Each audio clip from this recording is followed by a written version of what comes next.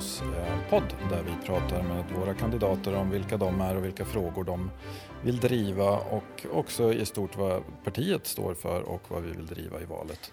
Och min gäst idag är Eva-Lotta Svensson som jag vet att det är din första valrörelse. Vad tänker du inför valet nu? Jag tänker att det ska bli jättespännande att uppleva min första valrörelse och få vara med och se hur det fungerar och vara en del av hela den här processen som jag annars bara har stått vid sidan om och tittat på utifrån. Och valrörelsen har ju egentligen hållit på ett tag. Har någonting liksom slagit dig eller har du tänkt men det här var ju annorlunda än jag trodde eller så? Jag har nog inte riktigt reflekterat över att valrörelsen börjar så tidigt på året och att man är med. Jag har mest tänkt på att det är lite på sommaren, kanske på Almedalsveckan och sen är det på hösten inför. Nu är det ju liksom, den har pågått ett tag och vi är mitt uppe i den och det är otroligt roligt och givande och träffa mycket människor och det ger extremt mycket energi hela tiden och det var jag nog inte riktigt beredd på. Det låter ju jättebra. Du sitter ju också i kretsstyrelsen, du är vice ordförande. Vad innebär det jobbet? Vad gör en kretsstyrelse? Eller vad gör vår kretsstyrelse ska jag säga? Vår kretsstyrelse är egentligen ansvarig för på de politiska frågorna och den politik som drivs i Västerås. Kommunalråden jobbar ju väldigt mycket med politiken som händer i stadshuset medan vi tittar på politiken mycket mer på en övergripande nivå men också löser en hel del praktiska saker som våra olika möten vi har när vi är ute och kampanjar på olika ställen och alla träffar där vi träffar alla medborgare och pratar med dem. De har vi hand om. Vi har också hand om allting annat som händer runt omkring. När vi får besök från till exempel våra riksdagsledamöter och sånt så är vi med och anordnar det och lite festligheter och sånt där roligt också. Ja, men intressant. Jag tror det är en aspekt av partiarbete som allmänheten inte känner till eller tänker på. Som i vårt fall så har ju valrörelsen faktiskt pågått ganska länge internt. Vi har hållit på i snart ett år faktiskt internt med valrörelsen. Det stämmer och vi har ju också en hel del möten med riksorganisationen där vi har varit med och där kretsstyrelsen är representerade och där vi också, precis som du säger, hållit på med det här valet väldigt, väldigt länge redan och planerat för. Så att det är roligt att det nu är igång och att vi är ur planerande fasen och kan börja verkställa saker och ting. Så det är lite om valet och det kommer vi säkert tillbaka till med andra kandidater också. Men om vi ska byta spår lite och prata om dig som kandidat, du står ju på kommunlistan. Vad är det för frågor du vill lyfta upp som kandidat? Jag tycker att det är otroligt viktigt att vi ser över jämställdhetsfrågan och hur ser det ut med jämställdheten i vår kommun. Vi vet till exempel att män som är anställda i kommunen generellt, om man tittar på statistiken, har högre löner än kvinnor. Vi kan också se att kvinnor har ett lägre arbetsdeltagande än vad männen har, vilket också gör en stor skillnad. Och någonstans så har vi också, det handlar ju hela tiden om att vi ska ha lika villkor och kunna klara oss hela livet. Inte bara i arbetslivet och inte bara i våra karriärliv utan även när vi blir pensionärer och vi ska kunna leva på den pension vi har oavsett om vi har varit hemma och tagit hand om barn eller vad vi har gjort. Så därför är det också viktigt att vi tittar på hur ser strukturerna ut, de vi har idag. Och vad kan vi göra på kommunnivå åt det här då? Men jag tror att det är viktigt att vi någonstans uppmärksammar hur det faktiskt ser ut. Jag tror att det är viktigt att vi försöker skapa möjligheter för kvinnor att öka sitt deltagande i arbetslivet och även också framförallt kanske för utrikesfödda kvinnor. För vi ser att hade utrikesfödda kvinnor deltagit i samma utsträckning som inrikesfödda kvinnor i arbetslivet generellt i Sverige så hade vi kunnat öka Sveriges BNP med 1,5%. Vilket i och för sig är bra, men om man tittar på effekten det skulle ge för de här kvinnorna och för deras liv framöver och deras framtida liv så är det en enorm effekt. Och möjligheter till att ha en egen ekonomi och klara sig själva. Det där, om vi ska nå dit så måste vi väl också utbilda och berätta för de här kvinnorna och männen för den delen som kommer hit om liksom hur vi gör saker och ting i Sverige. Hur tänker du kring det? Vi har ju en del förslag i Centerpartiet. Jag tänker att precis som du säger så måste vi hela tiden prata om vad förväntas i Sverige och vad ska man göra i Sverige. Men vi måste också ha incitament som gör att det är fördelaktigt för kvinnor att delta i arbetslivet och i arbetsmarknaden. Och där kan vi se till exempel att just de ekonomiska styrmedlen har en ganska bra effekt. Jag arbetar i ett projekt som försöker matcha ut kompetens bland nyanlända mot det de har med sig tidigare. Och vi var bland annat på studiebesök i Tyskland där man har ett system, nu har ju de en ganska annorlunda samhällsstruktur än vad vi har, men de har ett system där mannen och kvinnan får en gemensam inkomst oavsett om båda parter deltar eller inte. Och där kan man se att de har ett mycket större problem idag med att kvinnor inte deltar, för de har inte det ekonomiska incitamentet, för de får lika mycket pengar oavsett om de är hemma eller om de faktiskt är ute i aktiviteter eller arbetar. Och där tror jag att vi, som vi har det idag med etableringsuppdraget, så har kvinnan sin ekonomi och mannen sin ekonomi, vilket faktiskt gör att kvinnorna deltar i en högre grad.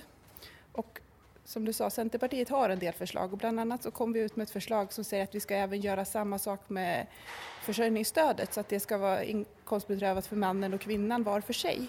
Vilket jag tror kan vara jättebra, eftersom då får det också ett incitament för kvinnan att delta när hon kan påverka sin egen ekonomi och hon får sin egen ekonomi inte beroende av mannen. För är det en part i familjen som jobbar så är det oftast mannen. Och då inkomstprövas man gemensamt och så ser man att nej, mannen tjänar tillräckligt mycket pengar så du som kvinna får ingenting och då blir du beroende av mannens lön. Och du blir fast i ett beroende, antar jag? Det blir du, och du blir ju fast på alla sätt och vis. För skulle du vilja separera eller skilja dig så har du ingen egen ekonomi, du har ingen möjlighet att göra dina egna saker och du måste hela tiden be om pengar i de allra flesta lägen. Du kanske inte ens har ett eget bankkonto för du har inga pengar. Och som det är idag så måste du kunna bevisa att du får en inkomst någonstans ifrån för att öppna ett bankkonto. Så att du måste ha en inkomst för att få någonstans att placera den. Det blir nästan lite moment 22 där för en del kvinnor. Jätteviktiga punkter och bra att du driver dem som kandidat. Lite nyfiken på dig tillbaks till dig som kandidat. Vad fick dig att gå med i parti och bli liksom politiskt engagerad? Jag har varit väldigt mycket på Gotland under somrarna när jag har växt upp. Jag är född där, jag har halva min släkt därifrån. Jag är inte uppvuxen där, men jag har varit där varenda sommar och varit väldigt mycket på Almedalsveckan och sett hur den har utvecklats från att det egentligen är några politiker, inte alltid partiledarna utan någon riksdagsledamot som kommer och pratar, till det den är idag med hur mycket seminarier som helst. Och jag tycker det är ett jättehäftigt evenemang rent ut sagt, och att vem som helst kan åka dit som privatperson och få ta del av hela det här och ställa sina frågor och gå på seminarier och lyssna på det man tycker är intressant och faktiskt också kunna vara med och påverka. Och där någonstans har jag gått i ganska många år och tänkt att jag borde engagera mig i någonting. Det här ser ju ganska roligt ut. Jag skulle vilja göra någonting utan att egentligen ha vetat vad jag vill göra och vad jag vill engagera mig i. Och sen så bestämde jag mig någonstans i samband med förra valet, för jag jobbar på Arbetsförmedlingen, vilket är en politiskt styrd myndighet, och jag kom till en punkt jag insåg att jag kan sitta här i fikasoffan med min kaffekopp på jobbet och muttra och vara lite bitter över alla politiska beslut som jag inte tycker om, eller så kan jag ju faktiskt försöka påverka dem. Och då blev valet ganska enkelt för mig, men det är dags att ta steget och vara med och försöka påverka och driva det jag tycker är viktigt.